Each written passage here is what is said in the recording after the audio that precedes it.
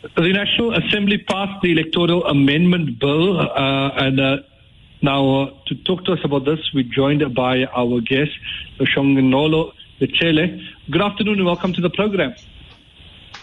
Good afternoon. Thank you so much for having me. Thank you for joining us. Perhaps you could begin by giving us the context to why, in the first place, do we have this bill? Where does it come from? Okay, sure. It's a bit of a long story, but I'll try. So in 2020, we had a Concord challenge where there was an organization called the New Nation Movement that went to court to challenge the electoral system that we currently have. So their argument was that we need to include independent candidates to be able to contest alongside political parties when we have elections for provincial and national assembly. So the Concord ruled in their favor to say that from now on we need to be able to include independent candidates, so they need to be able to also contest.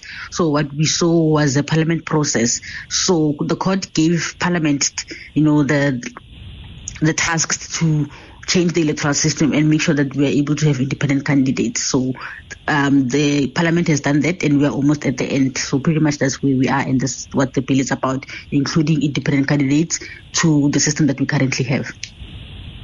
The ANC, EFF, Good and Al Jama supported the bill, leading 218 votes. The DA, IFP and FF Plus and ACDP mustered 81 votes against the bill. Why are those parties against the bill? Mainly because of how the bill is.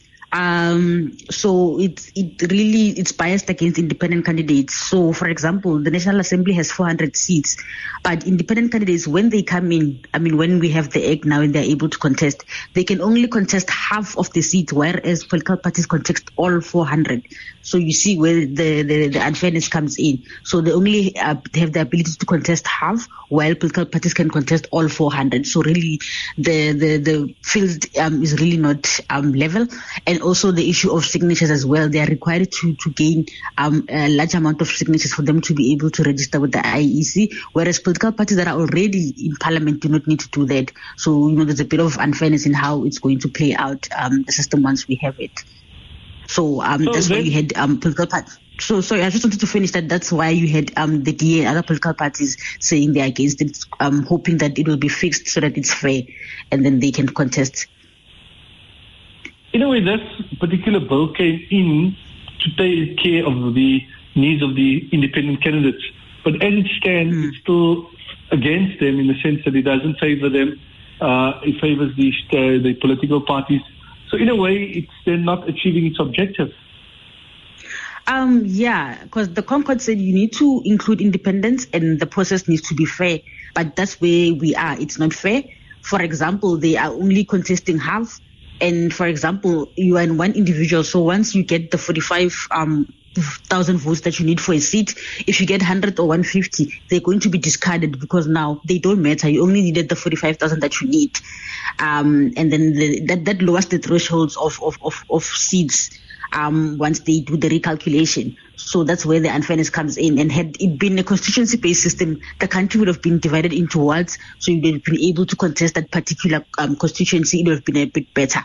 And also, as an independent candidate, when you die or something happens to you, you can get somebody else from your constituency. But because of how it is at the moment, it's not possible. Once an independent candidate vacates their seat, there's nothing that they can do to fill it, simply because of how the system has been, configured, which is very unfair for independents. So they're essentially contesting political parties in the same system, and they are not managing, to just put it that way. So who does those, inverted commas, wasted votes benefit?